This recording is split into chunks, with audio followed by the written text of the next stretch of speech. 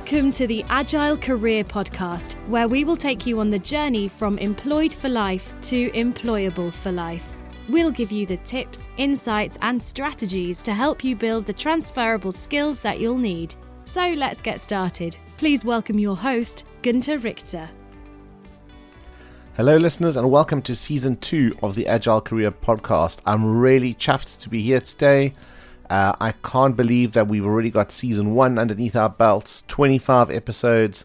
It seems like it's gone so quickly. Again, I just want to say thank you to all of your support as listeners for all of the listening, I guess, and feedback and interaction through Season 1. And also a very big thank you to all of the guests who gave their time so freely, their advice and their insights to appear on episodes in Season 1. There's some great nuggets of insight there. We've got a back catalogue now, so although we're only into episode 1 of our second season, please feel free to jump on to any episode of the first season, work your way through them. As I said, so many great guests, so much insight. So yeah, do enjoy those previous episodes. So season 2, yes, just before the end of 2020. It's been a bit of a challenging year, I guess. It's been an interesting one. But we're looking past all of that. We're focusing on the good things. We're focusing on building our transferable skills. We're focusing on unlocking opportunities in our careers and our lives. So let's just crack on with that and think, what have we got in plan for Season 2 of the Agile Podcast? So I've got some really exciting things, and these are just a few ideas that are sort of buzzing around at the moment. I'm looking at doing a bit of video. So not obviously it's a podcast, so it's all audio, but getting up some of the interviews on something like YouTube, if that is your preferred platform for consuming content. You can go along and watch the podcast interviews. Looking at getting some career coaching tools up and available to the audience that you can go and put into practice to help you shape up your career and build some of those transferable skills. Maybe even looking at doing a live event, some form of webinar or an extended kind of mastermind where listeners can join, ask questions, share ideas and those sorts of things. And of course, more great guests. So, this is really what the podcast is built around, is having great guests that can come on and share their insights and experiences. So those are some of the ideas that are lined up for Season 2. Please, I'd love for you to get in touch. Give me your ideas. Let me know what you'd like to hear on the show. Let me know the kind of guests you like on the show, and I'll try my best to go out and get them. I really want this show to be for you, about you, the listeners, to help you build those transferable skills. So reach out to me via the podcast page, or drop me a note at info@guntherrichter.com. I'm always up for a chat, so just go ahead and do it. Well, enough about that. Let's crack on now with the next episode. I should say the audio in this episode is not up to its usual standard. I was kind of traveling a bit between lockdowns, so using slightly different equipment, but the content is great. Enjoy episode 1 of Season 2. As usual, I've got a really great guest today. And today's guest has built his career around helping others, specifically starting and running their own businesses. He describes this as his passion, as helping others develop their ideas and achieve their dreams. But without further ado, I'd like to introduce Felix Wong, who's coming to us from Hong Kong today. Hi, Felix. Welcome to the show. Hi, everyone. Thank you so much for having me. I'm really glad you could make it onto the show. And as I said earlier on, I'm glad, we got all the time zones to align and that sort of thing. I guess before we get stuck into some of the detail, Felix, do you want to take a couple of moments and just introduce yourself and talk a little bit about, what your role is at the moment? Sounds great. No problem. So first of all, Gunther and I got connected through Growth Mentor, which is a growth marketers communities designed to help aspiring marketers, entrepreneurs to go through their journeys from many different aspects. I joined the community early this year. I was inspired by lots of fellow mentors as well, learning a lot from the mentees as well. And that's my personal driving force, helping people contribute to startup ecosystems and eventually all learn together, grow together. Currently, I'm spending most of my time still with my full-time job as a micro VC here in Hong Kong, where we are investing in startups across Asia and Europe. Previously, I was involved multiple sectors and industries, from accelerator programs, have my own companies, co-working spaces. I spent some time in traditional companies as well. And I think that's the idea why we put up these conversations, to discover how people like all the audience right here, you and I, and jump ship from one sector to another, discover new path, learn new skills, and eventually build up your own career portfolio. That's absolutely right. And as you say, at the moment, you're very much focused in the sort of VC space. And but you talked about shared workspaces, you talked about running your own gig. And I think these are the sort of interesting conversations. And, it's going to be really interesting to understand the sorts of skills and lessons you learned on, going through that journey, and those skills that you could use to move into your new role and really apply them. And also, I guess, understand some of the gaps, when you moved into a new role. But I guess, looking at kind of where your career is now, and as you say, focus very much on the venture capital space, looking back when you were at school, I guess, perhaps towards the end of school, what was your thinking in terms of your career choice? Where did you see yourself moving into as a career? Great. That's a good question. So I graduated 7 years ago. I was born and raised in Hong Kong, and then I spent my high school and university time in the UK. So I had a major in mathematics. When I was in university, I have no idea what I'm going to do after I finish my degree. And then even though a lot of my families and relatives, most of them think I'm going to be either a teacher or continue my study, at least just to spend more time at school to further explore my nerdy academic backgrounds. And when I graduated, the funny thing is big data, artificial intelligence pops up. And that's why and how the industries require lots of talents, from mathematics to engineering and data science backgrounds. And that's how I get into my first job in a tech company as a data scientist. I have no idea this is happening. But then when I got into the interviews all the way to the day I received my offer, I was really surprised and inspired why this is happening so much different than what people expected. And I think this is something where I really want to do, making use of my knowledge in data, mathematics, and eventually helping companies succeed. Yeah, no, I mean, that's a great description. And I like that you spoke about, the emergence of AI and thinking about the talents that it required from different backgrounds. One of the things we often speak about on the show is that when you are in university, and especially when we think probably about, I went to university a lot longer ago than you did. Most of the jobs that exist today didn't exist when we were studying. Absolutely. And I think you drew out some key themes there in terms of saying AI required, these disciplines from science and engineering and mathematics. So, I guess, as you said as well, many people when they in college or university don't really know what their career looks like or they're going to do. So, yeah, no, that makes total sense. So you said then you got that, you landed your first role, which was at Ryco, I think. Yes, it was a copier company. Yeah, that's, I think, the brand name we all know, so as a data scientist. And I guess, what was it like moving from that academic environment, so having, done that mathematical science degree and now moving into applying some of those concepts in the real world? What was that move like for you? There's so many ups and downs and like roller coaster journey in between my corporate career as a data scientist all the way to what I'm doing right now. And I think I would really appreciate the day when a friend invited me to participate at hackathon during my corporate career. I have no idea about startups, entrepreneurships, and my friend just really encouraged me you should really turn up. I know you have a lot of ideas and you are always looking for stuff to contribute. Then I turn up the hackathon. I have no idea about what even is hackathon. The day when I show up, I saw lots of aspiring individuals from multiple backgrounds, designers, business people just really extra passionate about using their free time throughout the weekend to do stuff, solve real world problems, and eventually build something where they can solve problems for companies or consumers like us.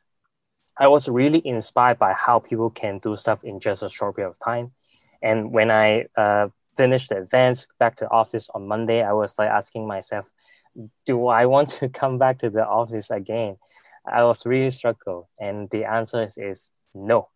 Then I give myself some time to participate in more events, more hackathons, and eventually found a group of people where we have a lot of characteristics in common. And eventually we founded our first company.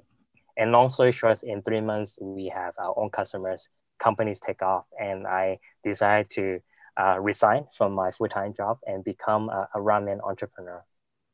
So, I mean, that first hackathon that you attended was a pivotal moment. Yes. Thinking back now, and again, this is a theme that often comes up in interviews, is that people talk about opportunities and, that they're so glad that they jumped at that opportunity. Because I think, I mean, if you had said no to that hackathon, things might be a bit different today in terms of where you'd landed up. So I think that's a good testament to spotting those opportunities and taking those opportunities, saying yes, and, putting up your hand and ultimately finding that new path. So I think that's a great story. Yeah, totally. And I guess moving from, think about that structured corporate environment at Ryco, because I think you were there through a couple of roles, moving into starting your own business. What was that transition like? So back then, the founding team was actually founded way before we get connected during the hackathon. There are a couple of really passionate individuals from business, marketing, and design backgrounds, and they are trying to put up a solutions where heavily rely on data science. So we got connected immediately because they've been looking for a person like myself for such a long time. And throughout the hackathon provided a platform for us to connect. And that's how we kickstart the story. They're looking for people who can build algorithms, analyze data, and provide insights for their customers. And that's how I bring in my knowledge and experience, really building up the product from scratch, making use of what I learned from university, like R, MATLAB, all these nerdy technologies and algorithm designs methodologies. And I think that's the first moment I was really impressed and satisfied because I can finally make use of something I learned from university and apply to another spectrums where I want to spend my career, which is startups, entrepreneurs, have my own businesses, and eventually these skills as finally useful. That's a great point you make. Often we sit in the classroom in university and you think, where will I ever be using some of these things that I'm learning? And I think, you sort of described really nicely how you bridge that gap from that academic world into bringing these things to life and to reality. And I think the other thing that resonates with me is where you talked about through the hackathon, and I've kind of made some notes here, and I've said, finding your tribe, you found those group of people, that had the similar thoughts to you, were sort of heading in the same direction. And there was a good mix of skills. As you say, you brought those skills to the group that they needed, so that worked quite nicely. But and I guess thinking, that was still quite early on in your career, how did you, because I guess it's quite a tough decision to say, I'm going to move from this corporate environment and I'm, doing air quotes here because people are listening and they can't see the video, but, the safety and security of a full-time kind of corporate job. How did you reconcile that risk moving to your own company or your own startup? Yes, that's a really emotional question. I think the major critical decisions making part was how should I explain to my peers, my parents, my relatives. I think that's more Asian families consider. They expect their kids will, graduate from universities, work for a decent job, and eventually take certain responsibility with the family as well. And then the way I transformed this mindset was like, because I was still young, first of all, I only spent 2 years with the corporate.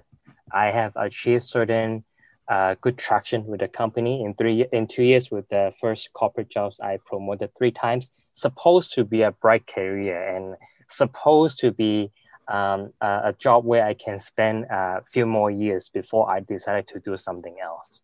But then I was like, am I going to come across opportunities like this working for startups, having my own gig again? Maybe another 3 months or another years. I was like, maybe not. So I think this is really a great moment for me to take another challenge, to see if I can really build something myself, take care myself, even though I have less benefits and compensations from what I used to earn.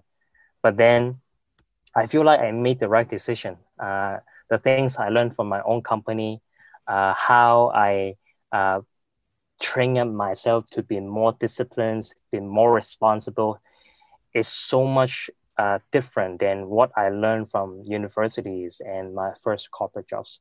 So I'm glad I made the decision, and I'm glad my family is also really supportive when I transit myself from an employee to become a business owner. Yeah, no, that's a good way of describing it, because it's often this internal conflict thinking, well, I'm in a good role here. As you say, you've been promoted 3 times. What am I giving up? But I guess the way you described it was almost like an investment. You perhaps were going to earn a little bit less. There was a little more risk, but ultimately you were investing in yourself and your future. So I think that's a great way you've described it, I guess. And working in that startup environment, what were the skills that you took along from your first 2 years working in the corporate environment? What were the things that sprung out and you could immediately apply on a day-to-day basis?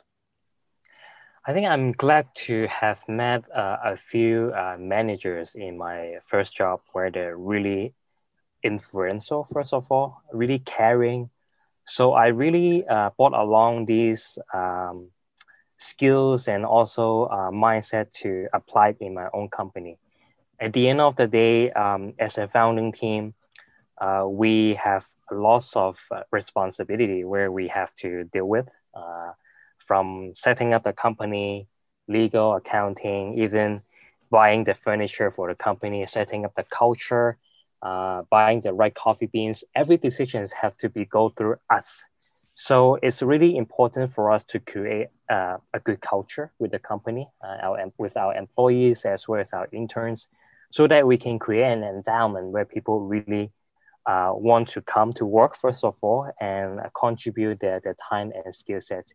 And I'm glad, again, what I learned from my managers back then and the culture of Ricoh really reshaped how I think and create my own philosophy of running the company myself, with also my founding team fellows.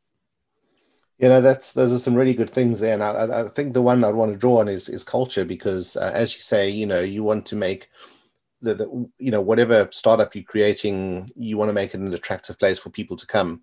And it's, I think, often something that's kind of left on its own and left to develop by itself, and not really a conscious thought. So I think that's a great thing, because I think many people now that are looking at moving jobs or changing jobs do look for, what is that organizational culture like that I'm moving to? Is it going to be a good place to work with, or is it going to be a terrible place to work at? So it's good that you drew that out. And I guess thinking about, so you described those are the bits that you took forward from your career at Ryco. What were the sort of gaps you spotted? You got into this new mode and you thought, oh, hang on a second, there must be some stuff that I don't know. How, what were those sort of things, and how did you close those gaps? We failed a lot. It was my first time founding a company, but some of my fellow founding members, it wasn't their first time, so they already have a picture of how the potential obstacle looks like. But for me, it was totally different. I got to learn a lot how to do what usual startups should do, like arrange our schedules, hiring people, and even develop my extra skill sets. Just to give a quick examples, like as a tech companies, business, marketing, design, technologies, data science, these skills and areas are equally important.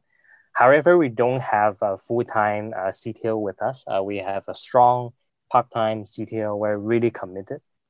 But when it comes to the daytime working together, collaborations, there's always something missing because the person is not next to you all the time.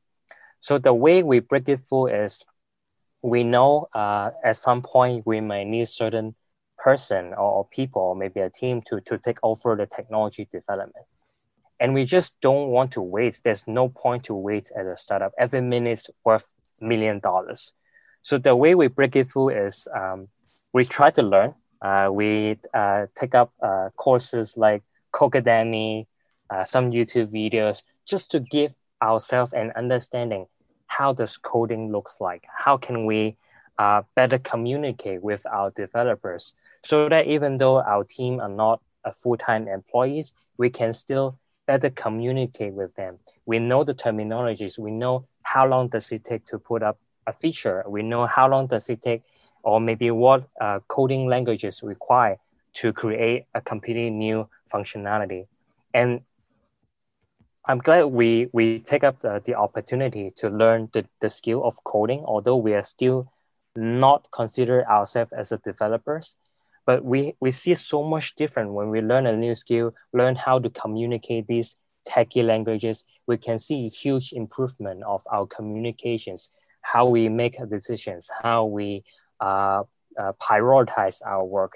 And even though we still don't have a full-time tech person back then, these knowledge gaps is closing very much narrow than before. And it was really a good experience, I would say. That's really interesting because one of the previous guests on the podcast started her career as a developer, software developer.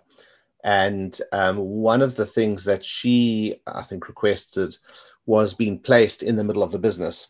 So she could learn the operations of the business, the day-to-day functioning and the processes and all of those things. And I like the way that you described it, because you almost kind of flipped that on its head and saying, you know, as a non-techie, you needed to invest some of your time to develop those technical skills.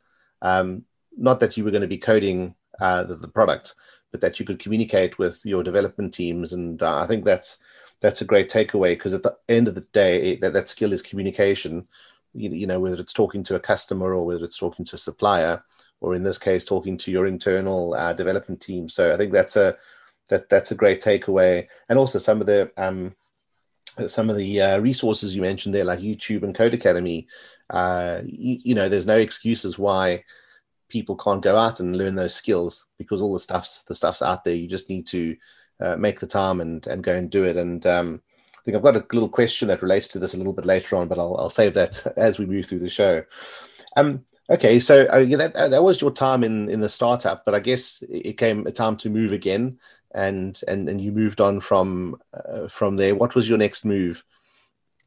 So I spent 1 year with the founding team. It was really amazing. But in just 1 year, as we mentioned earlier, myself learned a lot, the founding team grow a lot, and the companies really takes off. And at the same time, I sort of discovered my second passions in the entrepreneur scene, which is community building. And why I discovered this skill is when I was working on my own startup, I also volunteered my time to host hackathons, to organize events in the evenings, weekend. So the startup ecosystem players got to see me a lot, not only because of my company, but also the way I contribute, the way I appear in multiple scenarios. And I sort of it started to see myself spending more time in community buildings than my own company. So I realized this is maybe something I should further develop. So I got in touch with another company, and eventually they want me to join the team at the Wave, which is a co-working space and community in Hong Kong supporting early stage startup entrepreneurs. I would say it was a really great experience for me to lead a team working for another company and really pursue my journey in community building. So I said goodbye to my founding team. It was really emotional that evening. I will still remember. Everybody cried because I can feel when my founding team cried, it's sort of emotional. At the same time, it proves how important they see our relationships. But at the same time, they're really supportive for me to pursue a second career in community building.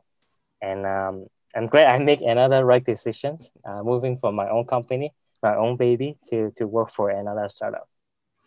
Yeah, I mean that is indeed a tough decision, and the notes that I'd made prior to the show was kind of looking at your time at the Wave, and then I guess after that at Techstars, there was this distinct shift from where you were to this view of community.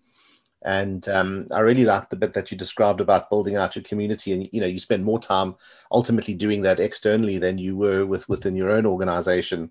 And I think that's a great takeaway to people listening, that I guess if you want to develop a skill in a certain domain, or you want to be seen as the person who's knowledgeable, doing things as you did them, running those hackathons, getting visible in the community, and I think giving and sharing is the ideal tool to sort of build that profile and become seen as the go-to person when they think about, whether it's growth hacking, or whether it's, a marketing automation, or whatever it is.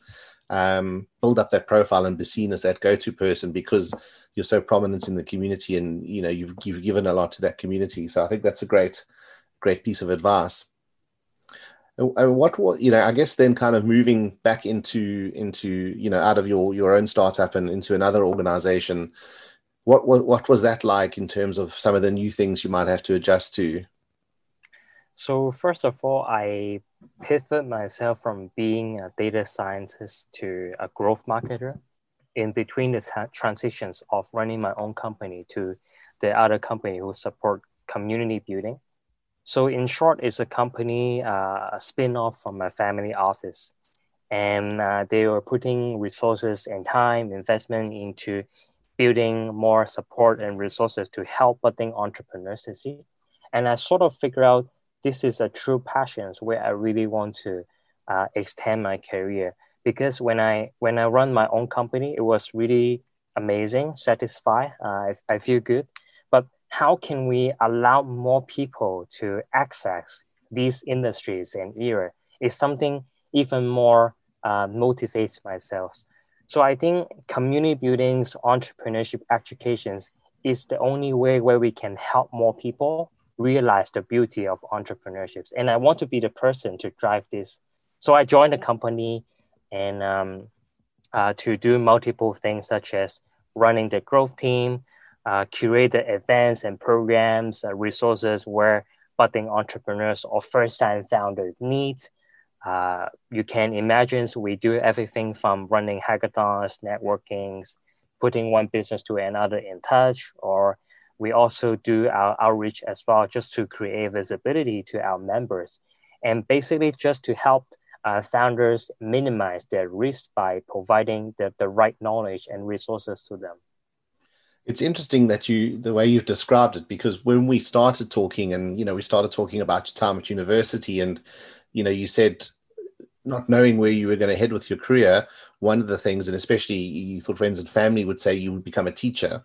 And I guess, perhaps not a teacher in the traditional sense of sitting in a classroom and instructing 20 or 30 kids, but the statement you just made about, how can we allow more people to experience or kind of get the joy or the fulfillment that you got as a startup founder, I guess is an element of teaching as well.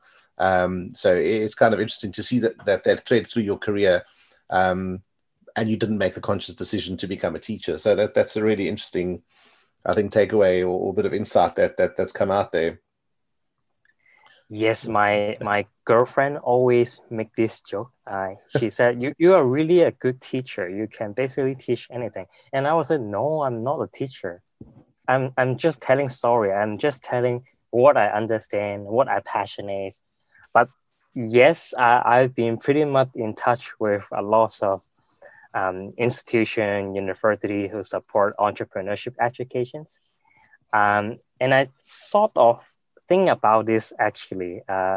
maybe I will eventually become a teacher later, not now. Because I really realized the beauty of education these couple years, because knowledge education can really help change lives. Whatever knowledge or education, it could be startups, it could be the traditional knowledge where we learn from universities. And I believe giving people the access to knowledge does change a lot, like connecting people, knowing new things, knowing how to communicate, just like how I communicate with the developers, just like how I communicate with early stage entrepreneurs. And I believe all these things are backed by knowledge and education. Yeah, I mean, you've made some really great points there, and I guess the one you spoke about story, you said, you said to your girlfriend, you just tell stories, but I mean, I don't think there's a better way to learn or to teach, because stories resonate with us. It's much better listening to someone's story than just kind of hearing someone reeling off a bunch of facts. So I think that's a really good skill, to highlight to listeners. There is the skill of storytelling as a way to either talk about your personal mission or your personal values, or to convey your experience. And as you've done, unlocking the beauty of education and giving people access to knowledge, whether it's through a formal platform or whether it's through the medium of storytelling. I think that's a really good takeaway there. Great. So again, growth manager at the Wave, and I guess then again, also very focused in the startup space, because it was a co-working space where I guess you're going to interact with a lot of entrepreneurs and startup companies and founders. I think then your next move was onto Techstars, which I guess was really, really fully focused on the community manager role then. Yes, with Techstars, I spent almost 3 years with them. So the day I received the invitation to join the team, I was really surprised and really grateful. First of all, Techstars is an amazing company in the startup ecosystem, arguably the top 3 startup accelerators after Y Combinator. And I was really surprised to receive the opportunity to take over a major positions in leading the Asia Pacific expansions with a focus of Hong Kong, Greater China, and Taiwan. So I get another wave of learning and exposure to connect, to really catalyst the ecosystem here in Asia, connecting different stakeholders from co-working space, startups, entrepreneurs, even governments, some state agencies. That were really tough conversations, but provided me myself a lot of challenges, how I can deal with different stakeholders to fulfill their needs and wants, and eventually at the same time promote the beauty of entrepreneurship. Sorry, you just called me with a mouthful of coffee there. So, no, I think, I mean, that's a really great description. And I think, again, what's emerging is, we talk about startups and we talk about tech skills and dev skills, and the company you were at was Techstars, and we probably think about it as we're in the tech industry, but the more and more you describe it, we're kind of more in the relationship and the people industry. As you said, working with our stakeholders, especially perhaps tough regulatory or government type of agencies, it's all down to people skills at the end. And the technology is just a component of what we do. But I guess where the real rubber meets the road is that developing those people skills and being able to develop those relationships and nurture those relationships. So again, that's a really good takeaway for me is around the people side of things.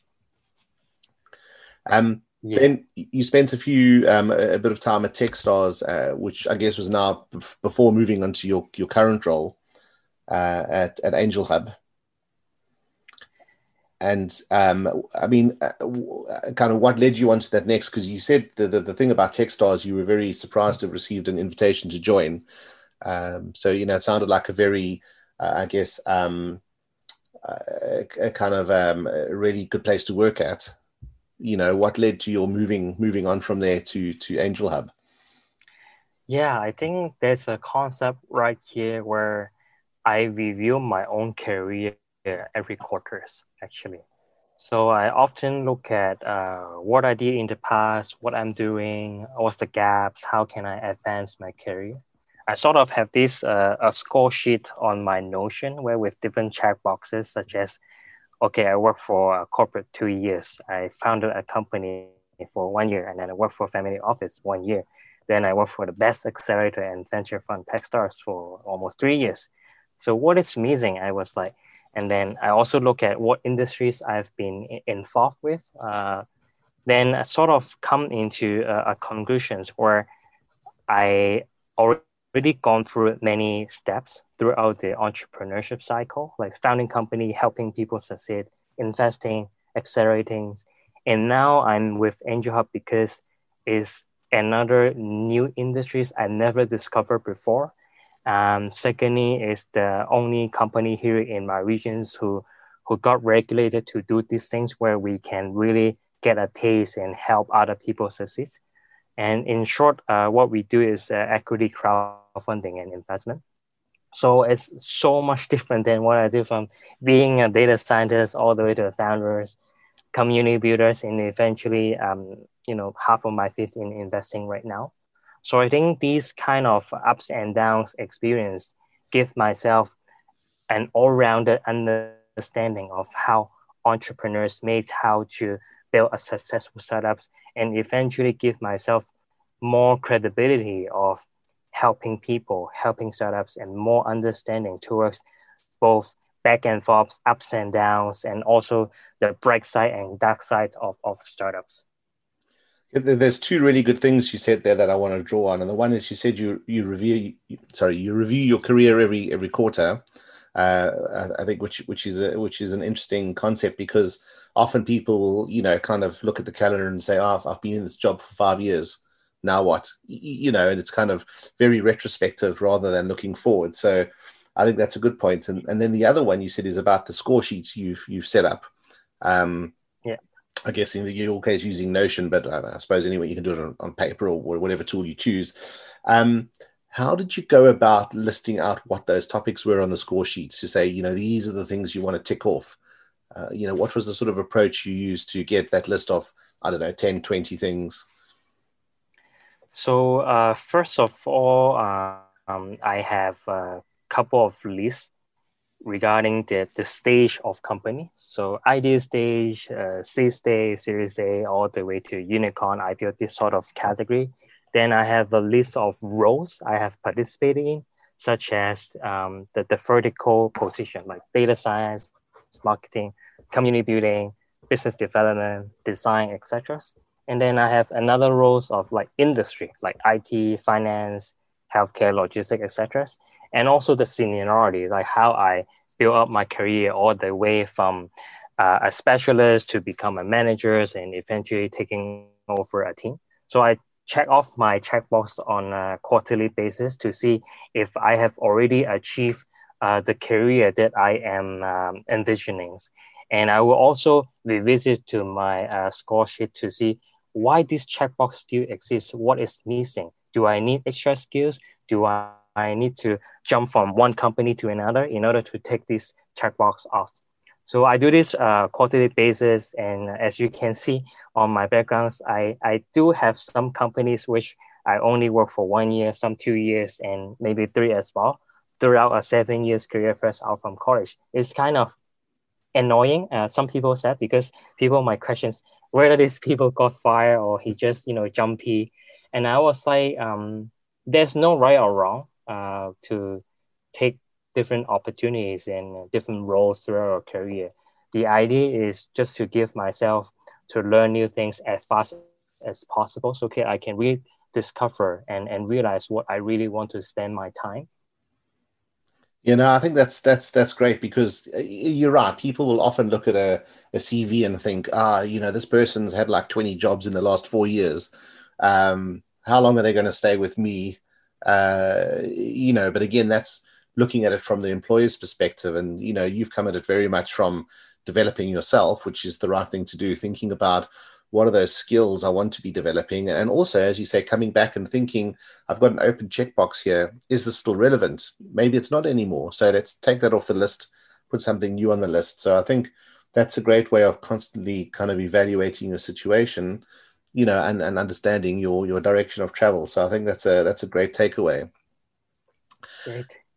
One of the things that jumped out a lot for me was we were sort of putting together some of the questions for the show were your passion projects. So I kind of move off the sort of W Hub and Angel sort of hub roles at the moment, and thinking specifically about Ventures List, your virtual mojito project, and then I guess Z Slides or Slides. I'm not sure how you'd pronounce it. Talk to me a little around your thinking. What are these passion projects for? Yeah, you pronounce all these projects correctly, first of all. And I'm glad you really spent some time to look at this. I feel really appreciate. In short, I started running side projects, my first side project officially with Slides, almost exactly a year ago. There's a few reasons why I put up a side projects. First, I realized sometimes when you notice or recognize a problems where you want to solve, but with the existing resources where you cannot, or maybe with the policies or the restrictions, constraints with your full-time role, where you cannot take away these problems or make the problems at least as minimal as possible. So it's really irritating when sometime in your full-time job you notice something you can't really take an actions. So I think side projects is a way where I can solve this emotional contradiction with myself and also the company I work for, and try to stay away from as much as conflict of interest as possible. So just to give a quick example, Slides is a passion project where I put up a pitch deck presentation designs every week. Since I started last year, I put up a new pitch deck, completely new designs on my Instagrams every week, and I haven't stopped any week ever since then.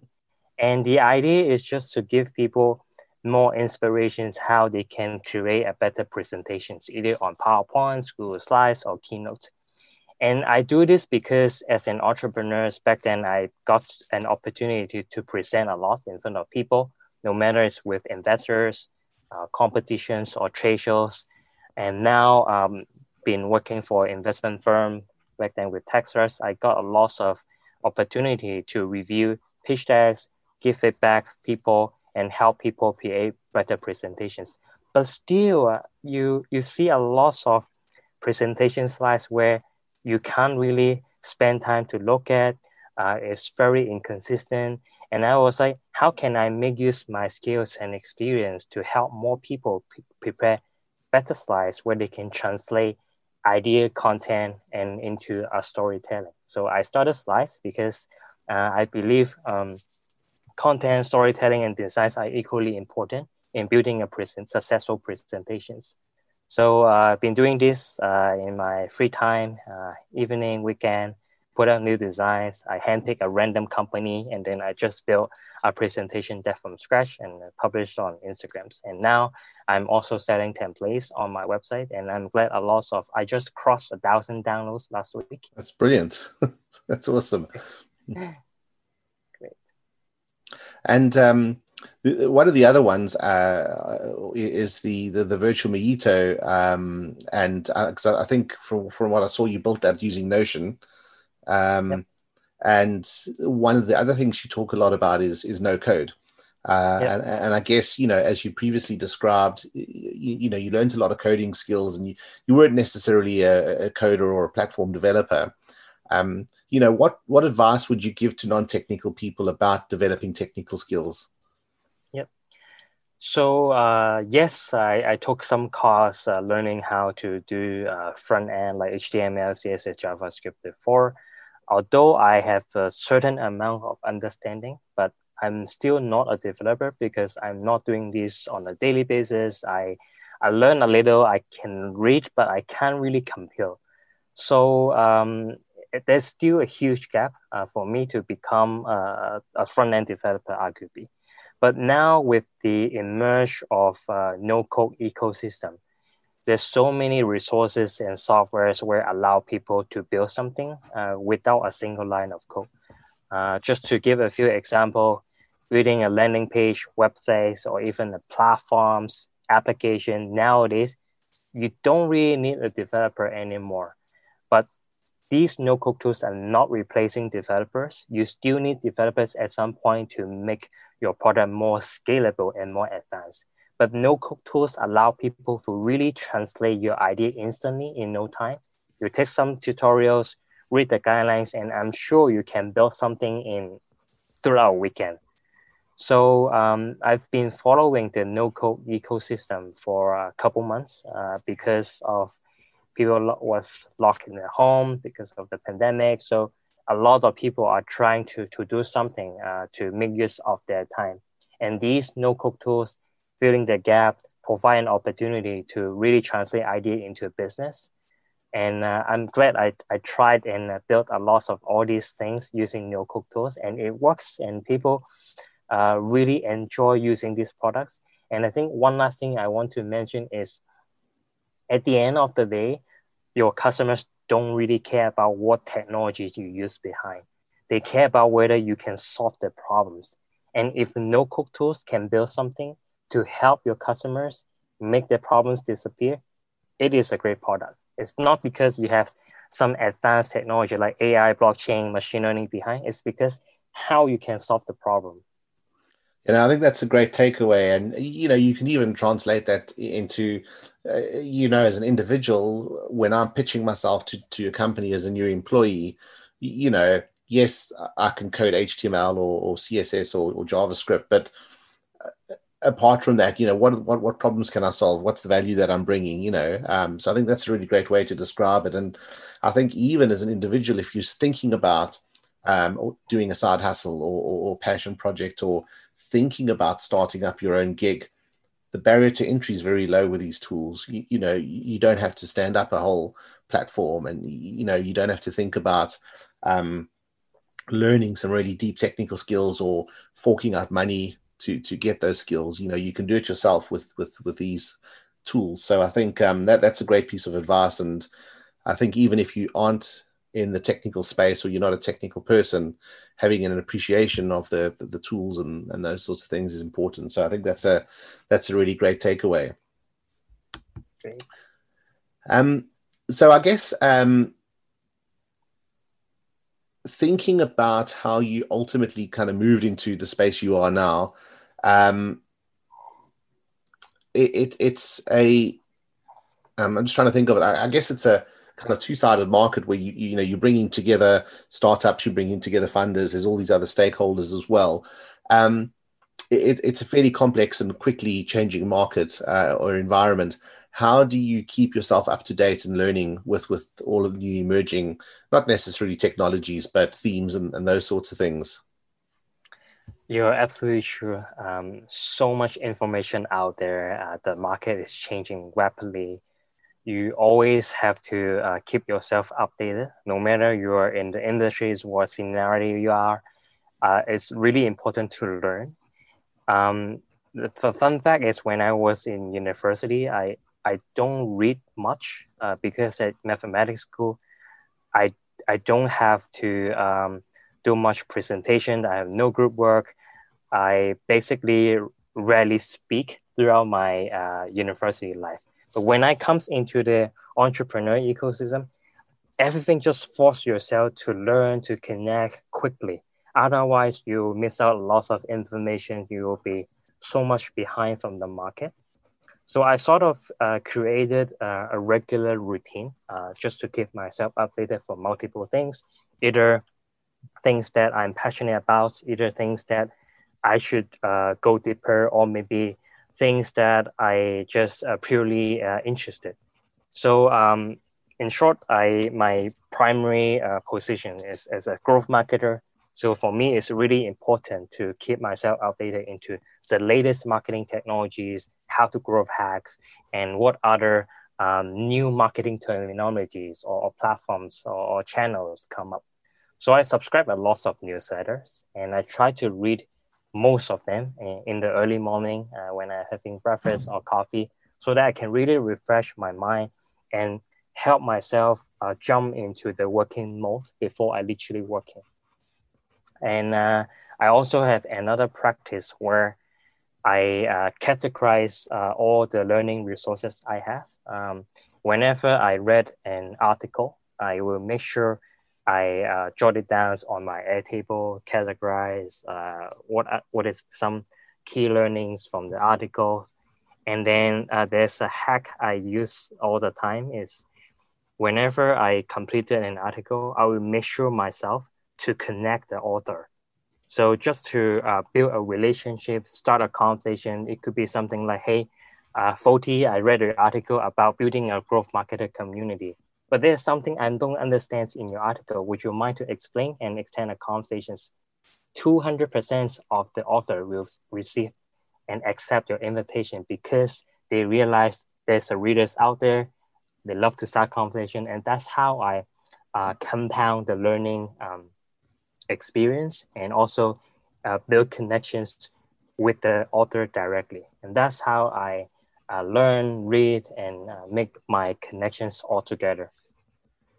I think that's an awesome piece of advice, and it's very different from the sort of experience often on LinkedIn where someone will send you something and say, hey, I'm a B2B marketing expert and I'll sell you 1,000 leads. You're like, no, Yes. But I think, as you've described it, it's about building relationships and thinking beyond that transactional type of thing. So I think that's a really, really great piece of advice. Okay, Felix, this has been brilliant. You've shared so much. We've gotten so much insight out of this chat. I've made loads of notes. So, of course, I'm going to share all of these in the show notes. It's been great you sharing your experience and story, and I'm really grateful for that. I guess before we end off, just a couple of short questions. Is there any, you've mentioned some really great learning resources and learning hacks as well, but is there any particular book that you're reading at the moment that you'd recommend to listeners? Yes, I just finished What You Do Is Who You Are by Ben Horowitz.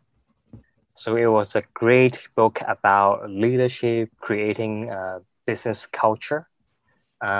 Although he is one of the best venture capitalists globally, but this book is not about why he invests, how to invest, but really about all the struggle of being a leader, how to lead a team, how to walk through those difficult moments.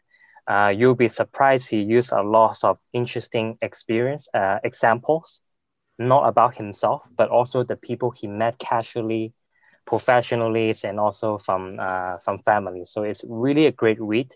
And I learned a lot how to apply into my own team. And I absolutely recommend you take a look at What You Do Is Who You Are. Okay, that's a great recommendation. And I'll put that on the show notes as well, so readers can go ahead and follow that link. And then finally, where can listeners, I think we've got a bad connection. Just checking that you're still on. Yeah, yep, I'm back. Looks good. Yeah.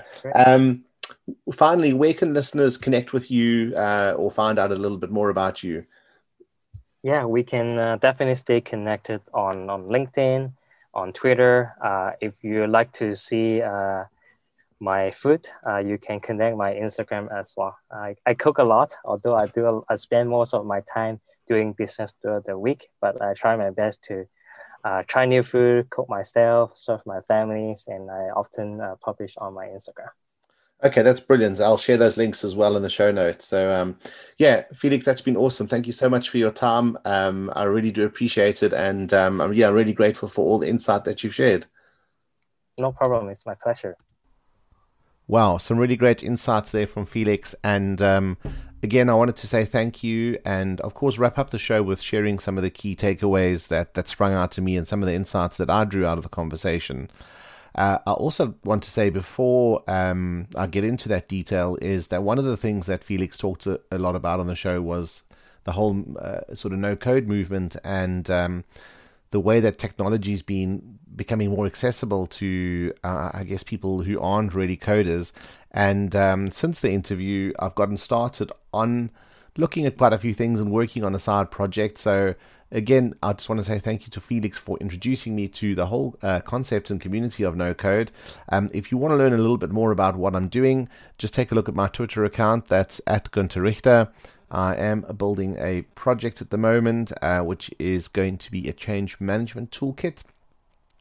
for change managers and project managers, building it using no-code technologies. So go ahead and take a look. And also, I mean, in the show notes, there's Felix's contact details.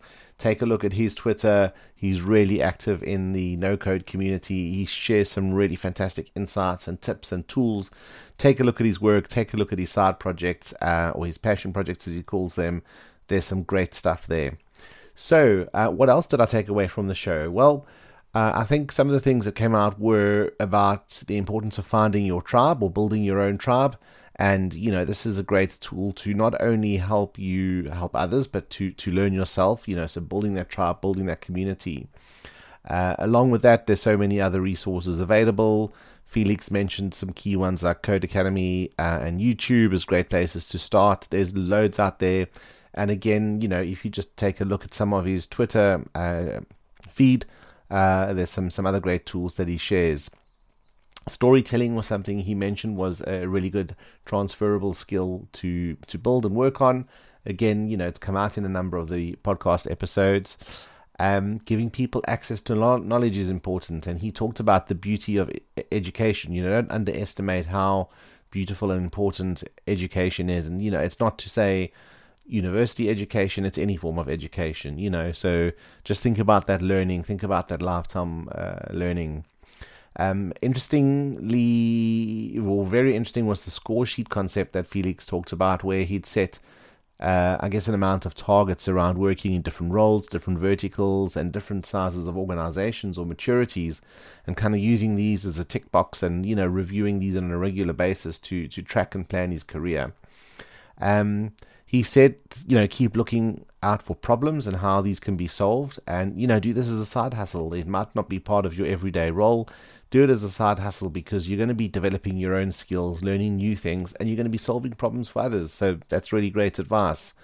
We've spoken about no-code tools. Just to call those out again, there's some fantastic tools and platforms out there. The other thing that was very important to me was Felix said, no matter how senior you are, you always need to be learning. And I guess senior can be read in more than one ways, you know, either senior within the organization or your career level, or both in terms of your age. So, you know, don't think that you can't learn. It's never stop learning. Create a routine that'll enable your learning goals. And Felix mentioned some approaches that he uses. He called it compounding his learning experience by making notes of his learnings, noting the sources down where he learned these things, and importantly, connecting with the author. Again, you know, where you often get more insight, and of course you build your network. So that's it for me today. Another fantastic episode. Thank you again to Felix for giving your time. I really enjoyed the chat, and thank you to the listeners. I really do appreciate you tuning into the show. Any feedback that comes through is also appreciated, suggestions, etc., etc. Have a fantastic Christmas and New Year. Have a good break, and I will talk to you in the next episode. Bye-bye and take care.